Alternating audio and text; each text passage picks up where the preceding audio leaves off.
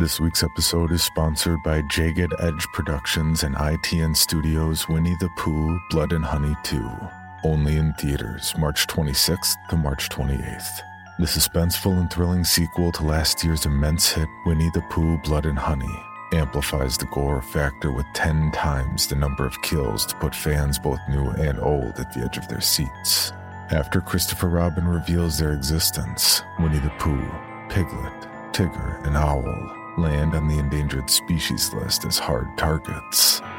Unwilling to hide in the shadows, the Ultimate Scream Team embarks on a murderous rampage through the town of Ashdown to get their revenge on Christopher Robin, once and for all. So don't miss out, and mark your calendars to catch the limited engagement of Winnie the Pooh, Blood and Honey 2, only in theaters March 26th to March 28th. Tickets are available now. Pulling up to Mickey D's just for drinks? Oh yeah, that's me. Nothing extra, just perfection and a straw. Coming in hot for the coldest cups on the block. Because there are drinks. Then there are drinks from McDonald's. Mix things up with any size lemonade or sweet tea for $1.49. Perfect with our classic fries. Price and participation may vary. Cannot be combined with any other offer. Ba-da-ba-ba-ba.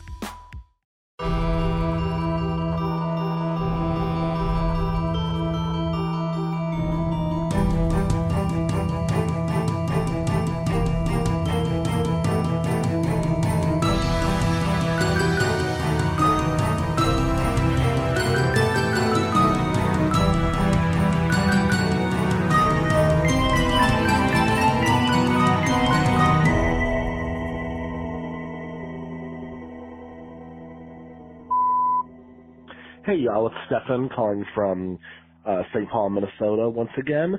I'm in desperate need of some advice. So I have a new boyfriend who is wonderful. However, he is not a horror fan. The other day he was going through my movie collection and he said, ew, when he looked at the Nightmare on Elm Street remake cover, which I say ew to that movie for a plethora of other reasons. Anyways, so I really want to kind of introduce him to some of my favorites. He does enjoy the Scream series and some of the older Stephen King adaptations like The Shining and Carrie and whatnot. So I guess my question is, have you been in similar situations with either partners or friends that maybe were not big horror fans, and, how did you go about that, or did you? I have introduced many of my friends to horror movies and gotten them to at least appreciate some of what I like, if not be, big fans. So anyways, I'd love some sound advice, and keep up the great work. Bye. Thanks, Stefan. I'm going to defer this one because I don't... Well, okay, fine. I'll go first. I don't have an answer. That's why. So I've been with my wife for a long time, and she's a horror movie fan. She's more along like you two's level of saw Exorcist when she was like 7. Sort like she had the aunt and uncle that showed her the horror movies super early. And so she's always had that. She's not a massive horror movie fan, but like I've said before, around Halloween, she's like, let's watch movies, and I'll get into that later. And if stuff comes out, she's like, yeah, let's check that out. Sure. But she's not huge. Like, she doesn't watch, obviously, near as many horror movies as I watch in a week. And I still don't watch as many as, like, Megan's, watch in a week. So I've never really had to deal with it for, like, a partner because I didn't really even get into horror until a lot later in life. And I can't think of very many friends that I have that like horror movies. At least not to my level or that I ever talked to. So I've just gotten used to not talking to people about it. Oh. So like some neighbors of mine found out that I do like horror podcasts and like, oh, I heard you do horror podcasts. Like, yeah. And they're like, yeah, I don't really like horror. And I'm like, okay. It doesn't really bother me. It's like, I get it. It doesn't, I don't need to try. I don't try and force horror on people because it's a really quick way to get people to really hate horror. Mm-hmm. And it's so subjective. It's like comedy. Trying to listen to like, oh, it's my favorite stand-up comedian. And then they're like, this is terrible. Yeah. Like, it's just subjective. So I don't have a good answer. I apologize. I wish I did. But I'm sure Megan or Xena has a better story. I'm excited. So Xena, you first. Oh no, Megan first. Oh no, I was like, I'm excited to hear Xena's answer. Okay, Xena first. Okay. Yeah. Oh well, first, Stefan, congratulations on your new boo. Yeah, we love that for you. But yeah, no, I feel like this is something I experience all the time. So besides from like my immediate family, like brothers, sisters, like my mom, they love horror, so we can just talk about it all the time. But there are a lot of my friends and even some family members, cousins and stuff, they're not big fans at all.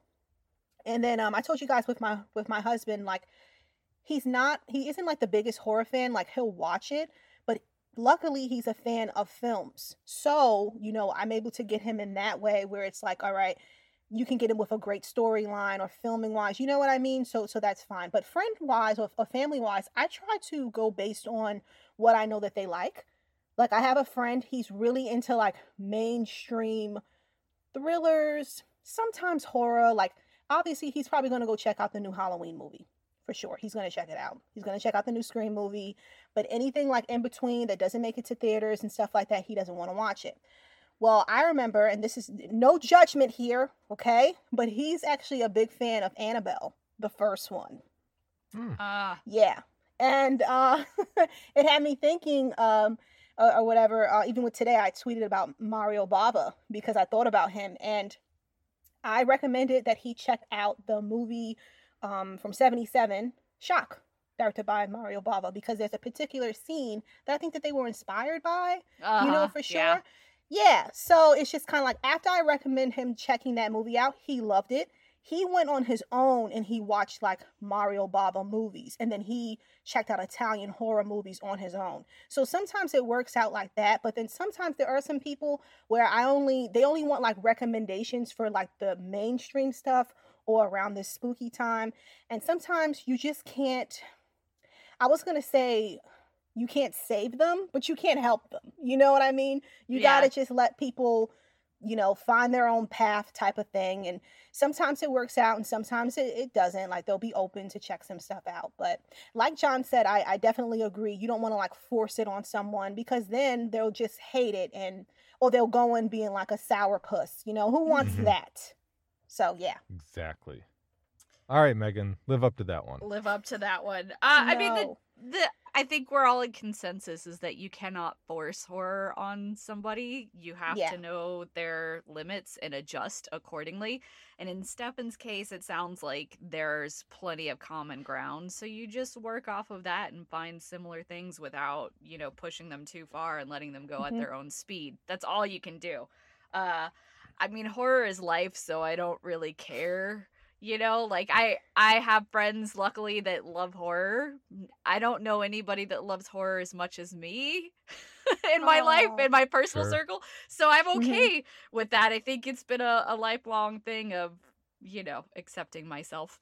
But yeah, I think that in other ways, having somebody that doesn't love the movies or your interest on the same level is actually healthy. I think it can be a healthy way of kind of challenging you for growth. It might cause you to re-examine what it is and why it is that you love certain movies. And sometimes that strengthens, you know, what it is that you love about it. And sometimes it's like, no, you're right. And you look at it in a different way. So having somebody in your life, like your partner, significant other, boyfriend, spouse, whatever, that doesn't have the same interests is actually a good thing. You know, opposites attract. So, you know, it sounds like there's enough there that you can have shared experiences, but then there's enough there where you can have really fun dialogue about these things. Yeah, it can be more like event situations. Like if you like classic Stephen King, like Midnight Mass. Yeah. Like you can totally see those transitions in the way that more and more horror movie directors are coming out there and they're showing their love and their passion for the history of horror. Right. You know, like James Wan with Giallo and Mike Flanagan with Stephen King. Most everybody was Stephen King at some point or another. But like there are those threads. And then if they really like a certain performance, like, oh, if you liked him in this, let's check out this. Maybe you'll like this. Yeah, but trying to push a round peg into a square hole is more like, just see what they like, work with that, and, just, if nothing else, just enjoy those opportunities that you can share with each other. Mm-hmm. And beyond that, it's like, yeah, live your own lives, too. That's also really good to have that separation. That's important. My wife will watch Grey's Anatomy and Scandal and all that other stuff, and I'll watch horror movies and action or whatever. And once in a while, we'll find something in the middle, and that works too. Yeah. Awesome stuff. Great question. Welcome to the Bloody Disgusting Podcast, everyone. The podcast where we discuss all the disgusting things we love in the horror world. And to discuss the disgusting, you know her as lead movie critic for Bloody Disgusting, horror movie fanatic and journalist Megan Navarro. Hey, Megan. Hello. And you know her from her YouTube channel and website Real Queen of Horror, and her infinite love for the genre, Zena Dixon. Hey, Zena. Yo. I was going to say howdy ho, but then that yo came Then out. it was like Pirates of the Caribbean. Yo ho, Arr. Pirate's Life for Xena. And I'm John. If you're listening to this on a Wednesday when the episode drops, we hope your week's been filled with all the best kinds of horror. And if not, we're going to do our quick round the table for the movies, books, games, or anything else in horror that are making the three of us smile right now, like the fact that it's October. Yeah. Maybe there'll be things that'll make you smile too. So, Zena, what's been filling your heart this week? I checked out The Manor on Amazon Prime. It was just released this year in 2021. So I told you guys about this movie last week that it was being released. It's a part of the Welcome to Blumhouse series. And I've been having so much fun with these. They're just so great and spooky. Okay, so after suffering a mild stroke, Judith reluctantly, Jesus, help me, moves into a historic nursing home. Take the wheel. You upgraded from John? You weren't helping enough. She had to go. Evidently. Higher power. Yeah, okay. I had to find somebody else. Nursing home, where she becomes convinced a supernatural force is killing the residents. So I really enjoyed this movie. It felt like a made-for-TV 70s, 80s type of movie. It just gave me that vibe. And I feel like it's very sophisticated, and it has like a lot of style. And I really enjoyed like the performances.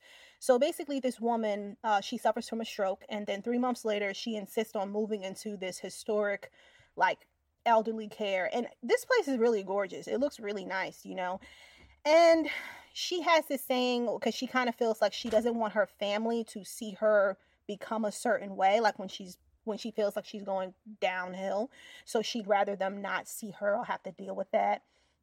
I get that. Yeah, it's really sad, but honestly, she looks great. Like, her health is great. I mean, minus having that, that stroke, but, it's fine. And she has a really close relationship with her grandson, Josh. He's 17. And he's the only one that seems to have a problem with it. Like, he really doesn't want her to be, at that facility. He doesn't feel like she belongs there, especially after seeing, like, her roommate.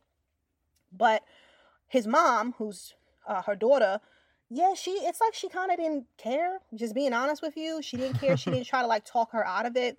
And it's such a weird relationship because I don't feel like there's hate that's there, but it does feel like there's some type of like resentment that she has with the relationship that the son has with the grandmother, because their father, died. So her husband died, and then after that, like the grandma and the grandson, they just became closer. So it's like the mom seems to have like a issue or some type of jealousy towards it. So anyway, immediately being there are these like really weird rules that she's just not like vibing with. So they take away her cell phone. They don't want her to walk around like the facility, like outside of the facility by herself. And basically, even when it comes with the nurses or the staff that work there, some of them are great. Some of them are really nice. And then some of them not so much. They talk to them like children. And she's like settling in okay. Like, she met these 3 lively people. They have a lot of personality. They're a lot of fun. And then with her roommate, she has like these night terrors. And she's, I don't know if you guys ever witnessed someone actually having like night terrors. Like, it's pretty scary, seeing something like that. Tough. Yeah. So it's understandable. Like, she was worried about her. But then she also sees like this creature that's hovering over her roommate. It gave me Wicker Man vibes. So it's really just like a dark but magical movie. I don't know, like, and then obviously from there, people are telling her, you're dreaming, and she's terrified, which is understandable. Can you imagine seeing something like that? And again, from then on there, it's like she's trying to prove to people that she's telling the truth. They're telling her that, oh no, that you have dementia. I mean, it's in the synopsis, so it's not really a spoiler, but yeah. But point is, I really did enjoy it and stuff like that. So yeah, if you want to check out something that's a little bit, well, that is recent, I highly recommend this one. I had a lot of fun with it. Then the next thing I checked out, I watched the made-for-TV horror Dark Night of the Scarecrow from 1981. I watched Tubi. This yesterday on Tubi. You did? Too. I did. Yeah. It's just so great. This was like my second time watching this. But basically, there's this man. It's a really sad movie. Actually, it's a horror, but it's sad. Yeah. So, strange occurrences plague a group of these men who basically, they wrongly accuse this guy of harming this young girl. And ultimately, they kill him. Like, brutally. It's horrible.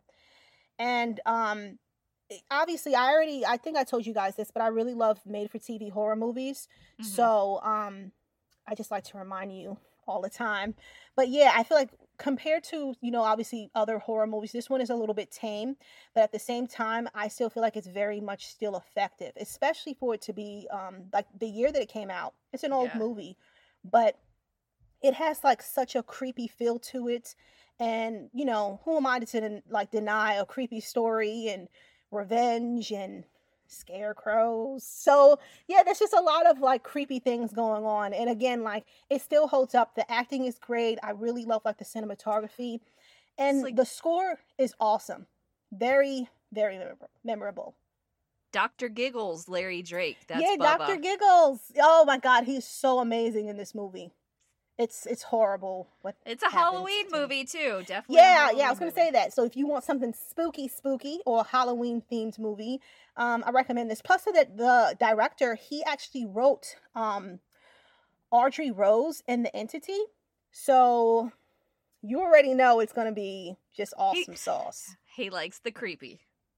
Yes, but yeah, so that's what I checked out. Megan, I introduced a crowd at an Alamo Draft House to the loved ones on Friday. You fancy pants. I know the programmer, he went out on he went on vacation and asked me to fill in, and this is what I programmed. And I was surprised because I thought for sure that, it would be something that most of the attendees had seen before. But I thought, hey, it's not something that really ever had a proper theatrical release, so at least that'll make it worthwhile. But I was very happy to know that at least half of that audience had never seen it before. You can watch it on Prime. It was first released in 2009, and then again in 2012 when it switched distribution. I think that's when it started to gain steam. And it is Sean Byrne's first horror movie before he did The Devil's Candy, and it follows a teen who just he's 6 months into a horrible loss and turns down classmate Lola, and she is really not happy about getting turned down for the school dance, and so she gets her daddy to help her get revenge.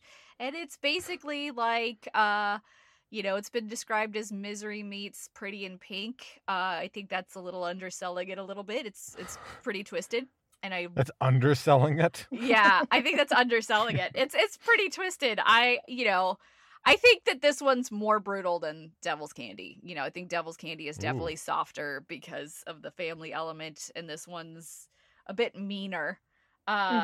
So yeah, I love it, and I was very happy to get to see it on the big screen with a very receptive audience who was really into it.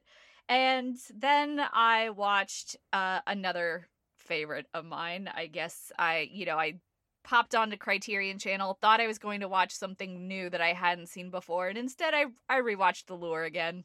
Yeah. It came out in 2015, and its plot, it is set in a Warsaw 80s cabaret-style nightclub, where a pair of mermaid sisters come ashore. They get adopted into a cabaret. One seeks love with one of the humans, and the other feasts on flesh. So I love this. It's kind of one that you can't really classify. It's definitely musical. It's definitely dark fantasy. It's definitely a little bit horror. Borrows heavily from the grim origins of The Little Mermaid, but adds its own kind of 80s nightclub twist to it. This is one of my absolute favorites in the world, so it was a nice comfort watch. Awesome.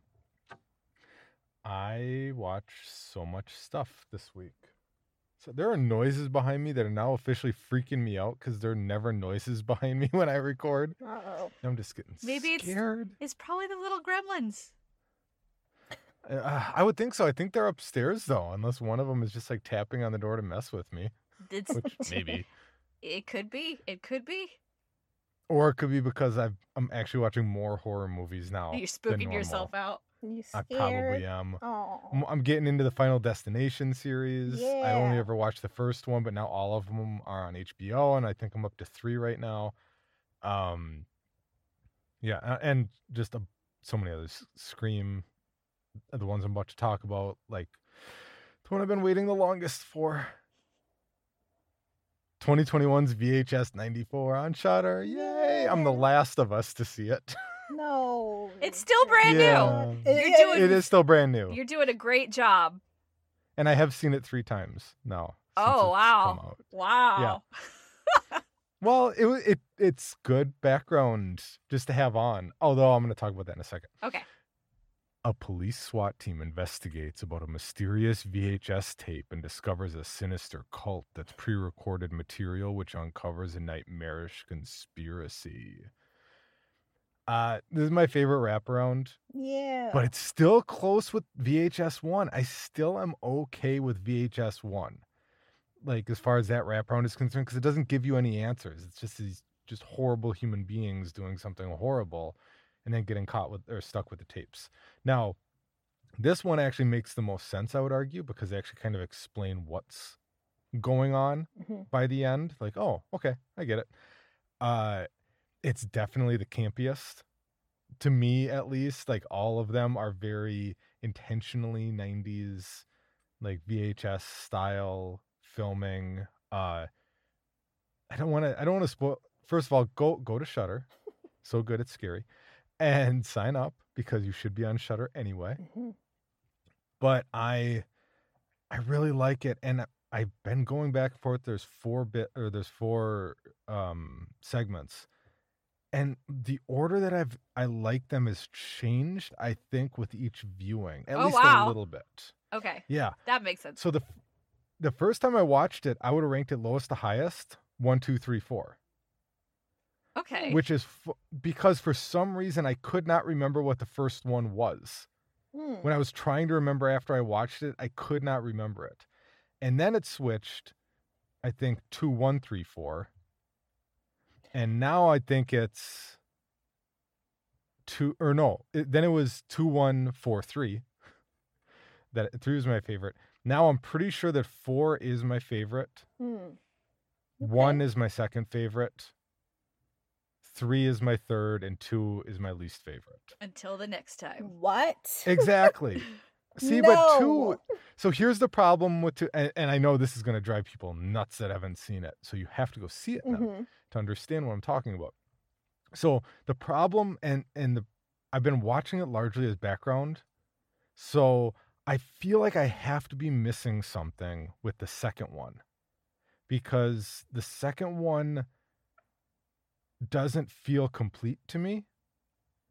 Like the setup, fine, the ending, sure, but everything in the middle seemed like I'm missing something, and I feel like I need to watch it again and actually like watch it. I feel like we should And talk maybe about this one as in a bonus, so we can just maybe all we the should. I will spoilers. totally talk about this in a bonus, absolutely, on patreon.com/BeDisgustingPod. And I think 2 eventually jumped up there for me because it's also very like WNUF Halloween, like just a cheesy 90s news segment type thing. And the, no spoilers, I suppose, creature design. You're talking about 1, not 2. Of 1. Yeah, of 1. Okay. And the creature design of 1 is awesome. Like, that one actually really sold me hard. Like when I saw that, I was like, oh, that actually really impressed me. And I really liked 3 because of a found footage movie that I'm about to cut out. So nobody else hears this because I don't want to ruin it for anybody. I'm surprised that you like that one because it is more body-ish. Because I liked those movies that I just referenced that were cut out that nobody heard at this moment. Because of that. Okay. It's hard watch. It's unsettling to me. But it also wasn't as clean to me as the other ones, like on later viewings. Mm-hmm. And then the 4th one just works just because I didn't know what the hell was going on, which is the point. You don't know what the hell is going on through the majority of it. And then you're all of a sudden like, that's kind of awesome. And how did it get to this point? And the payoff is so good. And yeah, I'm very happy. VHS 94. Okay. So since we've all seen it, what's your favorite VHS movie? Honestly, I think that if we're going by overall, it's probably this one is the most consistent across the board for me. I agree, because there's some of them I don't even remember. And we just revisited all of them. Yeah, we just did the deep dive. And I agree. 1 and 2 have standout segments, but across the board, this is pretty high. I agree. I'm very happy with this. It makes me want to write a spec script for VHS 95. Hire me, guys. Please. I know a guy. Let me be a dead body. Oh, that is a pitch. Oh, I will write this, and your payment for me is just let me be a dead body. Got it. We got it. That's it. I will. That's all he wants in life is to be a dead body in a horror movie. Well, technically, if I write a feature, I get in the Screen Actors Guild too. So there's down road benefits. There you go. So VHS 94, go check it out on Shudder. Then I watched this one with my wife. No One Gets Out Alive on Netflix, which has already been talked about, but I'll do my quick little thing.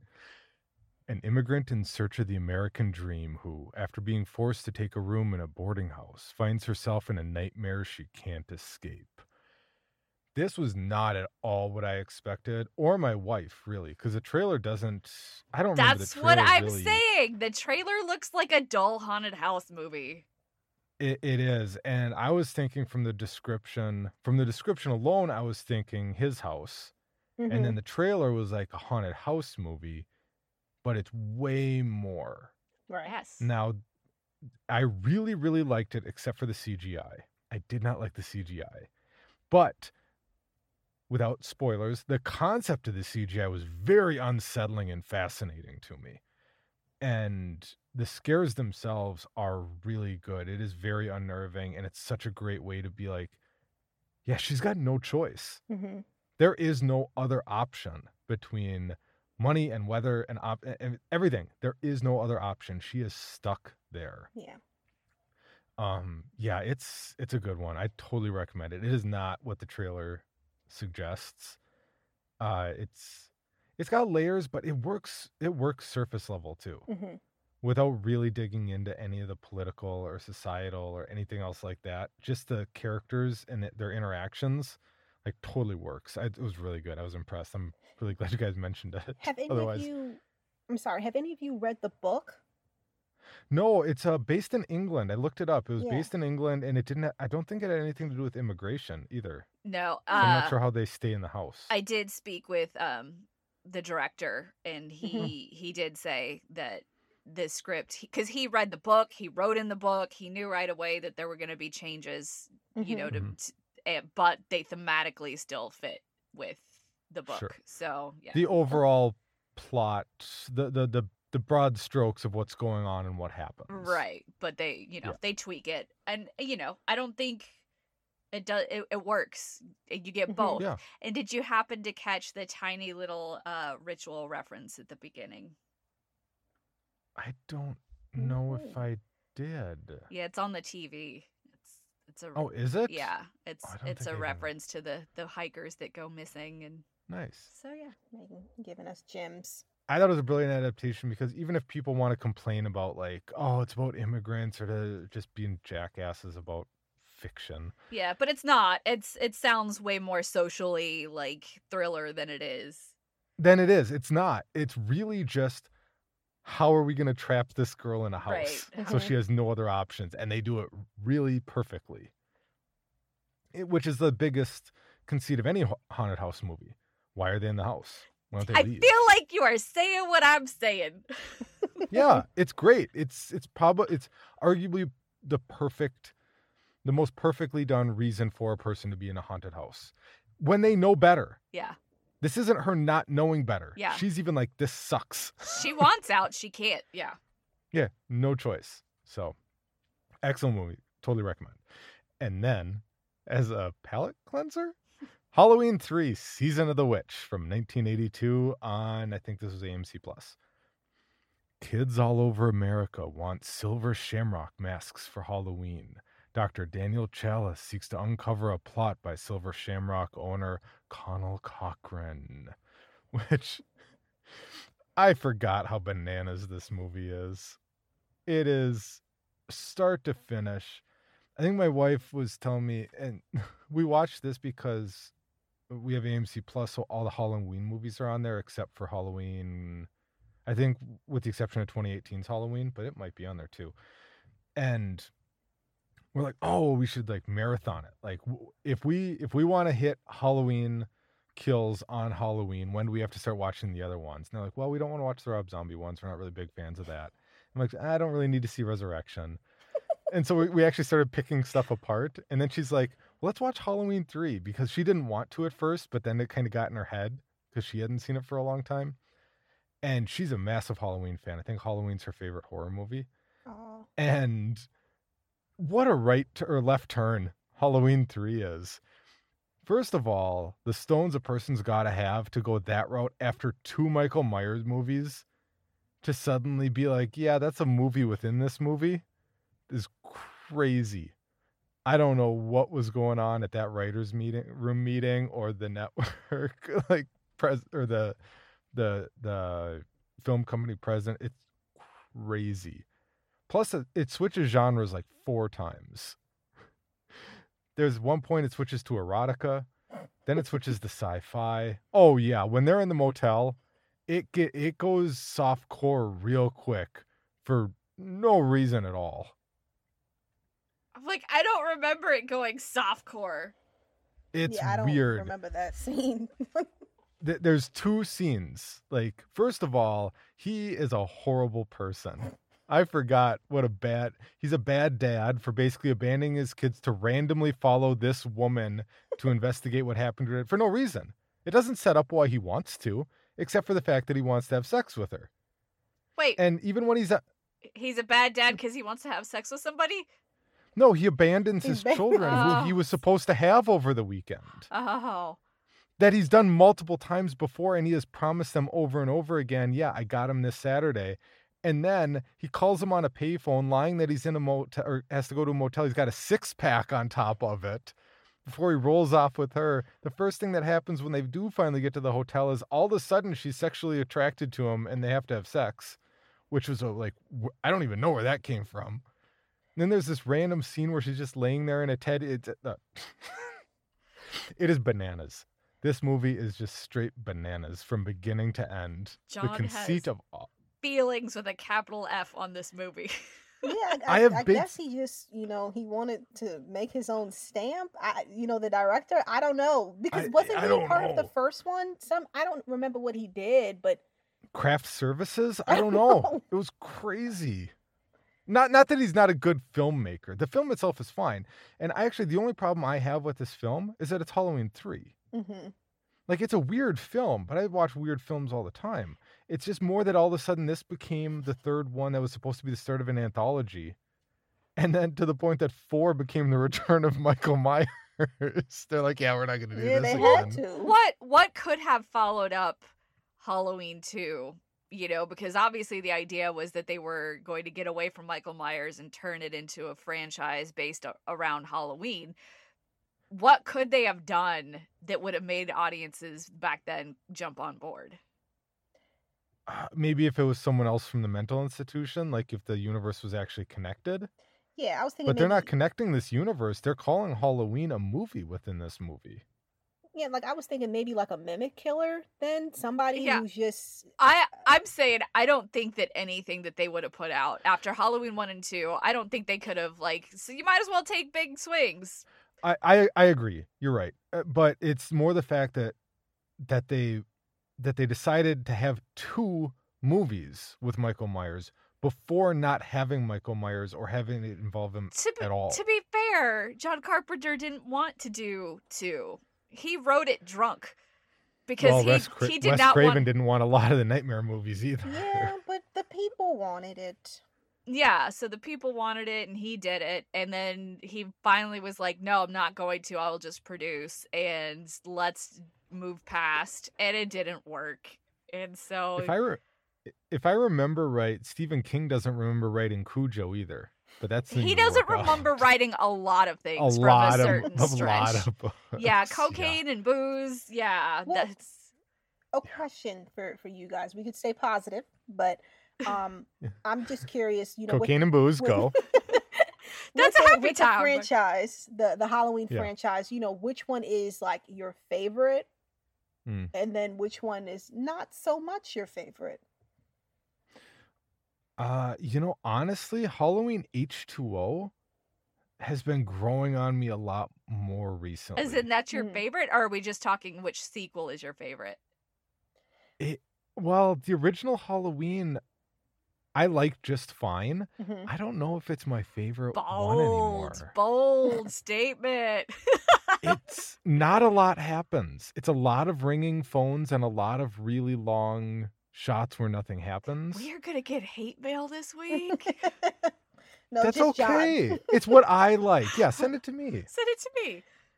Send it to me. That's fine. It doesn't bother me. Like, you're wrong. Yeah, I am, and I'm okay with that. Okay. So H2O is your favorite, or at least it's a rising favorite. It's rising up there. Yeah, I'm liking it more. Minus Mike Myers just being able to do the one arm pull up without any issue whatsoever. He's a little more superhuman. If Linda Hamilton, Sarah Connor can do it, so can Mikey. I suppose Mikey's big though. Anyway, what about you two? Is the original Halloween your favorites? Megan. Zena's gonna say Resurrection. We don't know. I mean, yeah, we wouldn't have an entire franchise without the first one. Yeah. Yeah, I mean, I can't and deflect off of that. Yeah. We have a whole new trilogy that is basically tethered to that for a specific reason, which I will kind of touch on a little bit later, but I think the thing is, stylistically, score-wise, just everything about it is, I mean, by today's standards and by today's audience, is probably a little slow, but it makes you care about its core characters because they take the time to flesh out those ladies. They were just minding their business. And then there's also details that you find upon rewatch that is rewarding for me personally. So for me, it's obviously the first one is the pinnacle for me. I'm also a little, to be fair, I'm also a little bit biased in this because I did not like Halloween H2O when I first saw it in the theaters. And I think part of it is me rewatching it and being like, this is a lot better than I gave it credit for. So sometimes I have that recency bias too, where all of a sudden, because if something started out pretty low in my mind and then I rewatch it and I'm like, I didn't give it enough credit, all of a sudden, that probably elevates it higher than maybe necessary, but yeah. Yeah. How about you, Zena? Well, wait, Megan, you didn't tell us your least favorite. John didn't either. Oh. Well, which one doesn't? I have to rewatch them all. Right now, it's the one that Mike Myers wasn't actually in. Oh. Oh wait, no, it's Resurrection. Resurrection's my least favorite. Okay. Honestly, there's a few that are kind of I have issues with some of the later ones. I'm still mad at what they did to Rachel in part 5. I have a hard time getting on board with either cut of part 6. No, I appreciate you Cult of Thorn aficionados, but I think both take some major missteps. And then Resurrection like has its moments, but it's also very silly. So I feel like I like the concept of Resurrection. Yeah, there's some bits I like about it, but overall it's like it's got some hokey characters that sag it. I basically am like I'm a 1 through 4, and then after that we start like I don't know. Yeah. But Xena. Okay. No, I can understand that.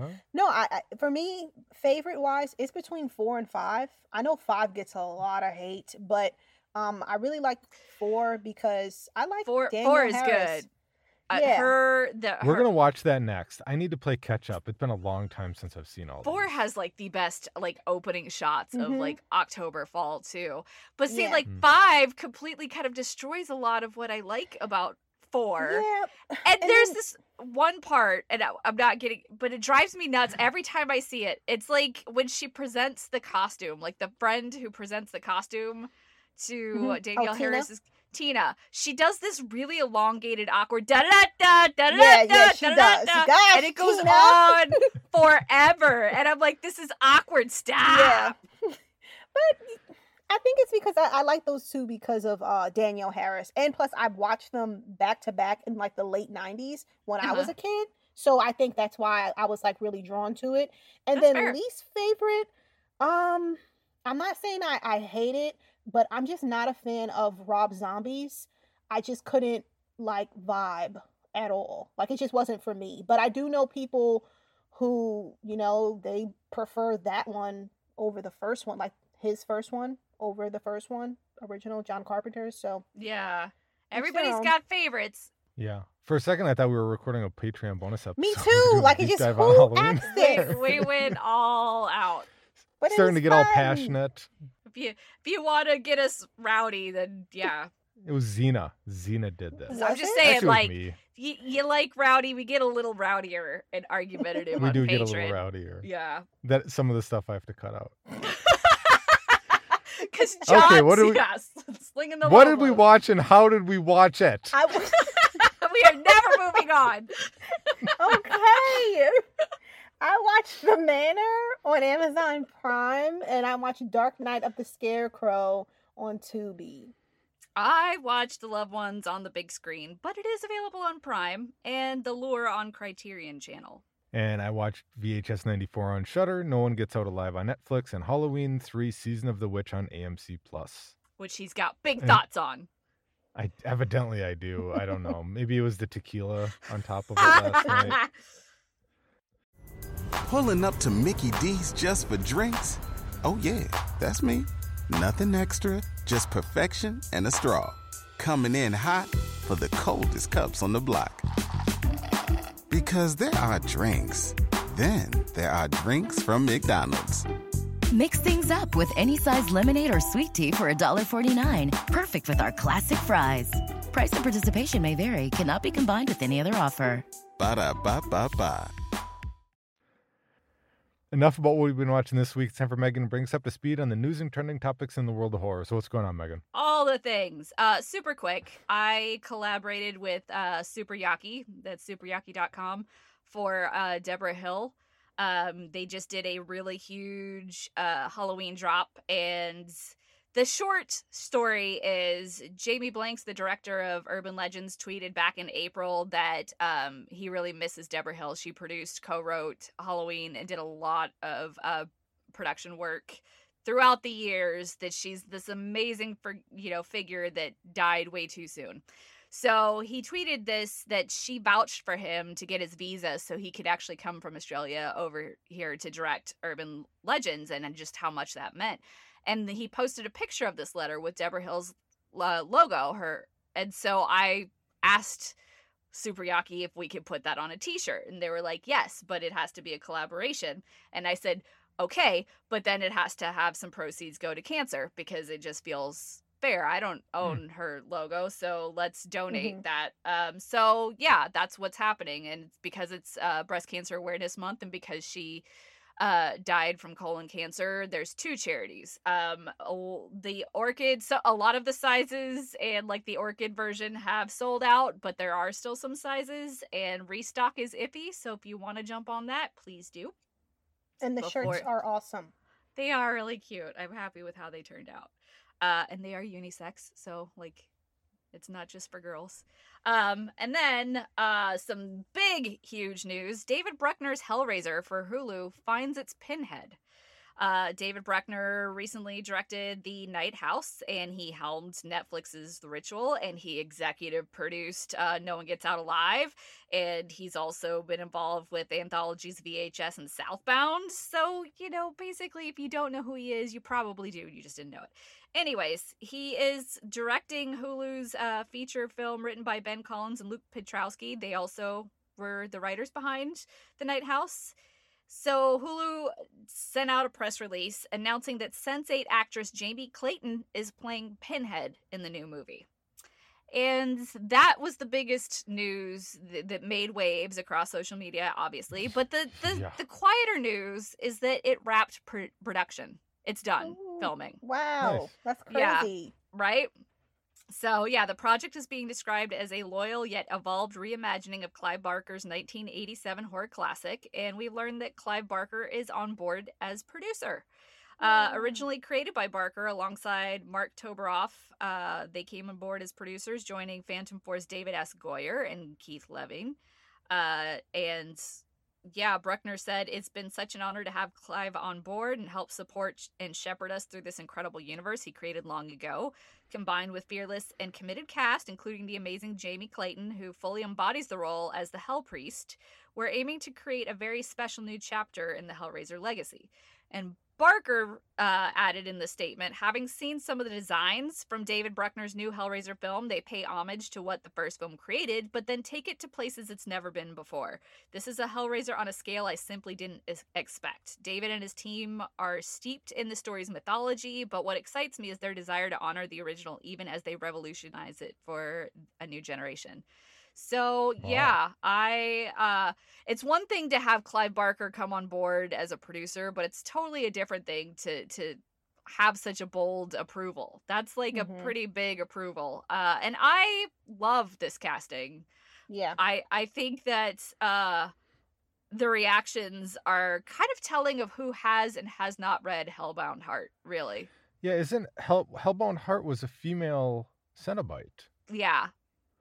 So I always thought that's why I thought it was so weird. People were up in arms. I'm like, so you're just mad because you think they're recasting Doug Bradley. Like Doug Bradley. Yeah, but this is definitely harkening back to the original material. Source material. Okay. Yeah. I didn't for know. all the trolls out there, they're like, you're changing the source material. No, you're not. They're digging into it. Yeah. Mm-hmm. Okay. Yeah, I didn't know that people were upset about that. Wow. So. That and everything else. Yeah, True. It's the internet. We're all mad. But yeah, so I saw a lot of people mad about Midnight Mass too. I saw that. Like calm. They don't understand the subject matter. What do you mean the subject matter? The subject matter is not real. That's not how it works. Like, no, yes, it does. It works any way they want it to because it's not real. Or did you guys hear how people are saying that Mike Flanagan, he doesn't really do horror? It's not really horror. That's what someone said. I was just. It's not really horror. I logged off. I couldn't do it. It's okay. I'm sure every person that said he doesn't really do horror is a horror creator and filmmaker and novelist who does create horror all the time. So they're clearly experts in their genre. Fear is subjective, but that doesn't make it not horror. It just, maybe it's not scary to you, but it's still horror. I'm also of the more the merrier mindset.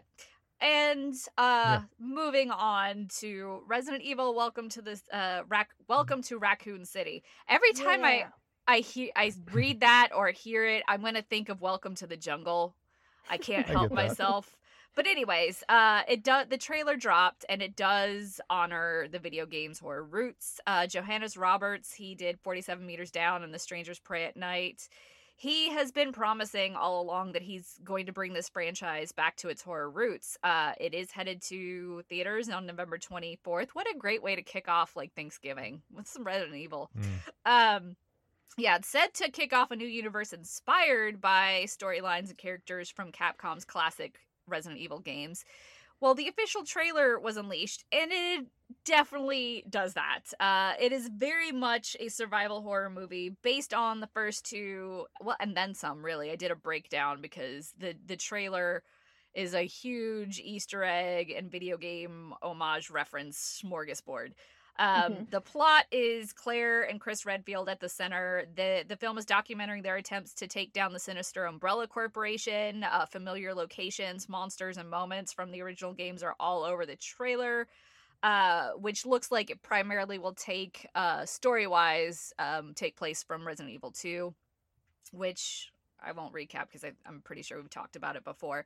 But I will say that if the domestic trailer that dropped last week drives you crazy, try the international trailer, because the domestic trailer that we got really goes hard on fan service from the video games, whereas the international trailer focuses on the movie story and presents like it looks like if you thought this was just a mashup of like fan service moments, the international trailers actually looks better.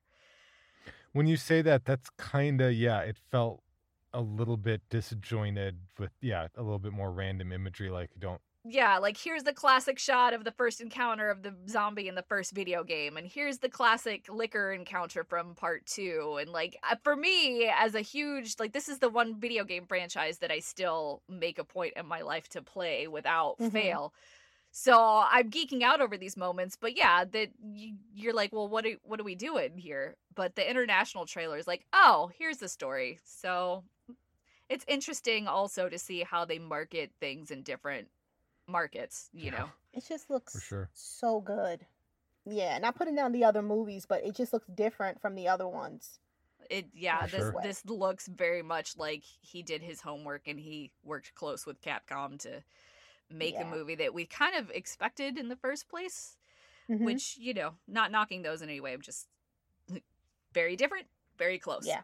And I won't talk much about this one because I'm sure we are going to be talking about it extensively in the next coming months. But Scream marketing is heating up. We have, it's one of the most hotly anticipated movies on the horizon. Scream is returning to theaters on January 14th, 2022. The filmmaking team this time around includes directors Matt Bettinelli-Olpin and Tyler Gillette, as well as producer Chad Vieira, the 3 members of the group known as Radio Silence, who did Ready or Not. They've also been involved with Southbound and VHS. So by the time this episode drops, the trailer will have been unleashed into the world. So we are recording it on a Monday night. This trailer is coming tomorrow morning on Tuesday morning. Wow. All you lucky people that already have it in your lives, and we have to wait. God, I'm so nervous.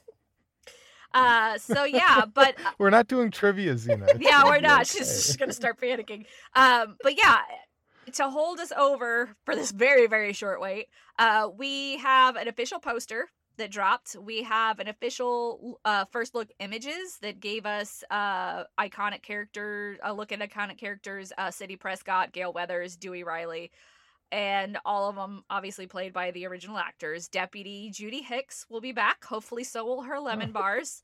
And then we've got a whole bunch of new faces. Jenny Ortega's Tara, Melissa Barrera's Sam, Jack Quaid's Richie, Jasmine Savoy Brown's Mindy, Dylan Minette's Wes. So it's really cool. If you look at them, you will see that these character first look shots are direct homages to the original movie too. So I am very excited.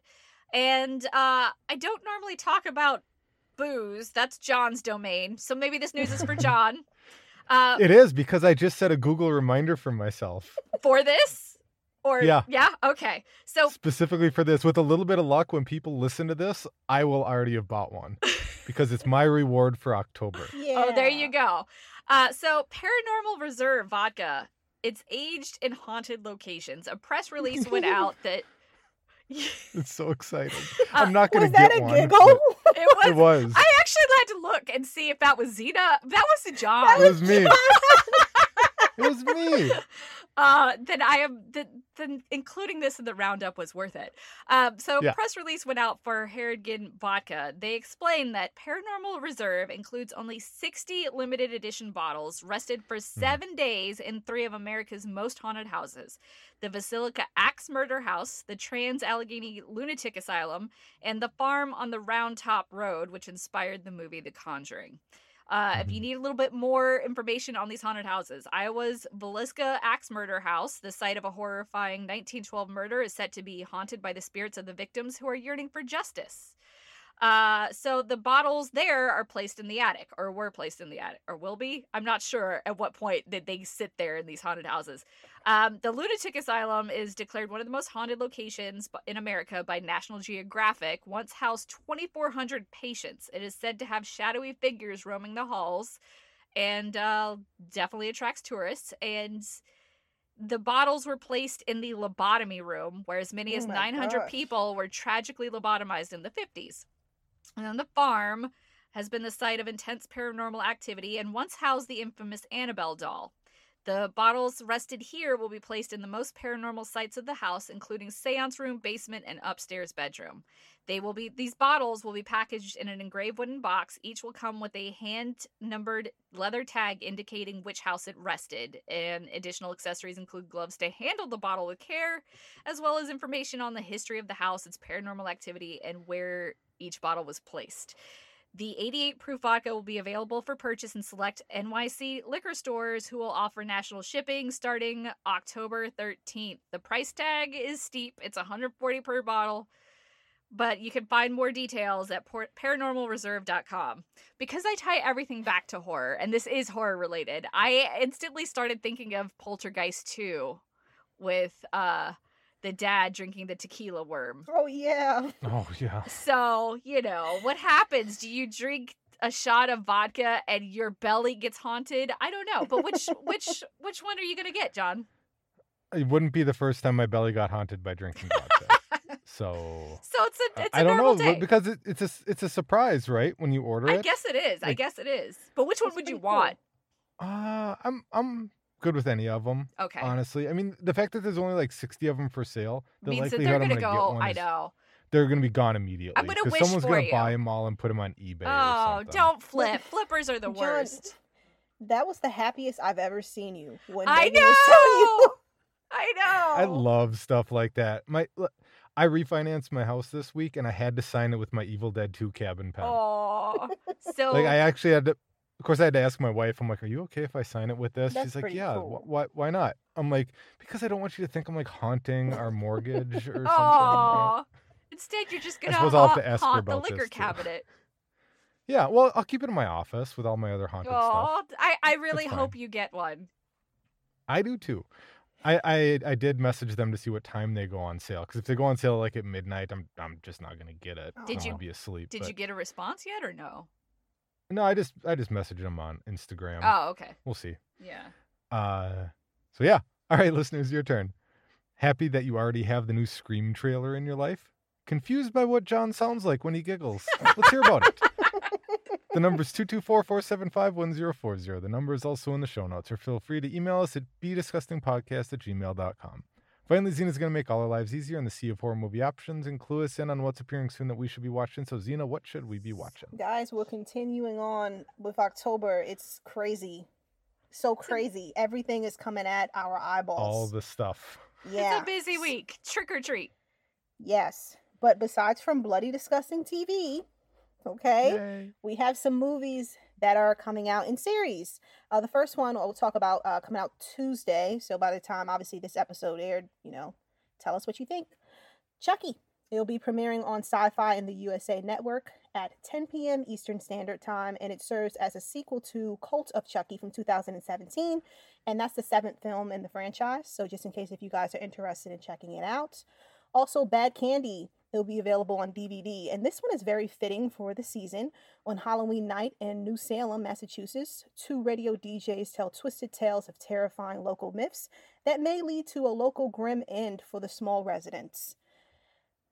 Okay, so we're still going. Wednesday, Wednesday the 13th, Fever Dream. It will be available on Netflix. So a woman named Amanda lies stricken far from home, and a young boy named David questions her, trying to make her remember. She's not his mother. He's not her son. As her time is running out, he helps her unravel a powerful, haunting story of obsessive jealousy, an invisible danger, and the power of a mother's love for her child. I recommend checking out the trailer because I think that it pieces it better together. It took me a while to actually find like a synopsis that was fitting. So, also on Thursday the 14th, The Medium will be available on Shudder. And this one is a horrifying story of a shaman's inheritance in the Isan region of Thailand. What could be possessing a family member might not be the goddess they make it out to be. This one looks like it's going to be really cool. And then on Friday, the 15th, Halloween Kills. It'll be available in theaters and also on Peacock. So you guys know what this one is about. You know, the nightmare isn't over. Michael is so tired, okay? And he wants to fight somebody. Well, kill somebody. Accurate, yeah. We also have Day of the Dead. This series premieres on Sci-Fi at 10 p.m. Eastern Standard Time. It follows a group of strangers trying to survive the first 24 hours of an undead invasion in their small town. So this one gives a nod to Romero's famous flesh eaters and reminds us that sometimes all it takes to bring people together is a horde of hungry zombies trying to literally rip them apart. Then we also have on Friday, I Know What You Did Last Summer, the series. It will be available on Amazon. So teenagers are stalked by a mysterious killer a year later after a fatal accident on the night of their graduation. So the first 4 episodes will be available immediately, and then the rest you can watch weekly. And we're not done. So I was going to say, but wait, there's more. You know, okay. Right. For like Scary Movie, I got you. Yeah. But we have 2 more movies to look forward to on Saturday. So Saturday the 16th, Slumber Party Massacre will be premiering on Sci-Fi. You can watch it on Saturday nights at 9 p.m. Eastern Standard Time, and then again on Sunday at 12 p.m. Eastern Standard Time. And this one is the reimagining of the 1982 slasher film, just in case if you're interested in checking it out. And last and certainly not least, Escape Room Tournament of Champions will be available on DVD. Boom! That's like 5 major franchises returning. It's crazy. So hopefully y'all can find something to watch. Yes. And if not, Bloody Disgusting TV. Always.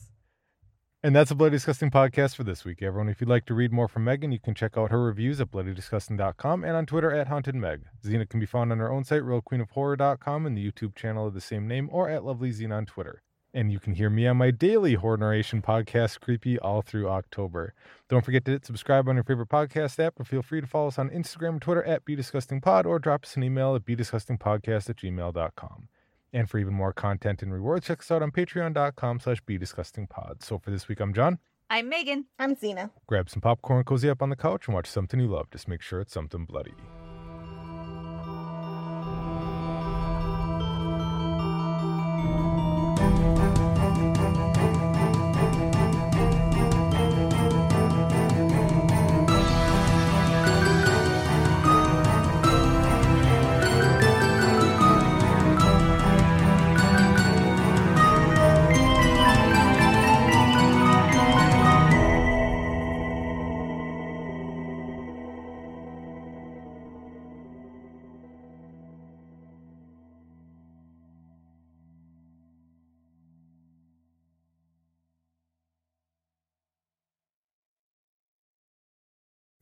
Pulling up to Mickey D's just for drinks? Oh yeah, that's me. Nothing extra, just perfection and a straw. Coming in hot for the coldest cups on the block. Because there are drinks. Then there are drinks from McDonald's. Mix things up with any size lemonade or sweet tea for $1.49. Perfect with our classic fries. Price and participation may vary. Cannot be combined with any other offer. Ba-da-ba-ba-ba.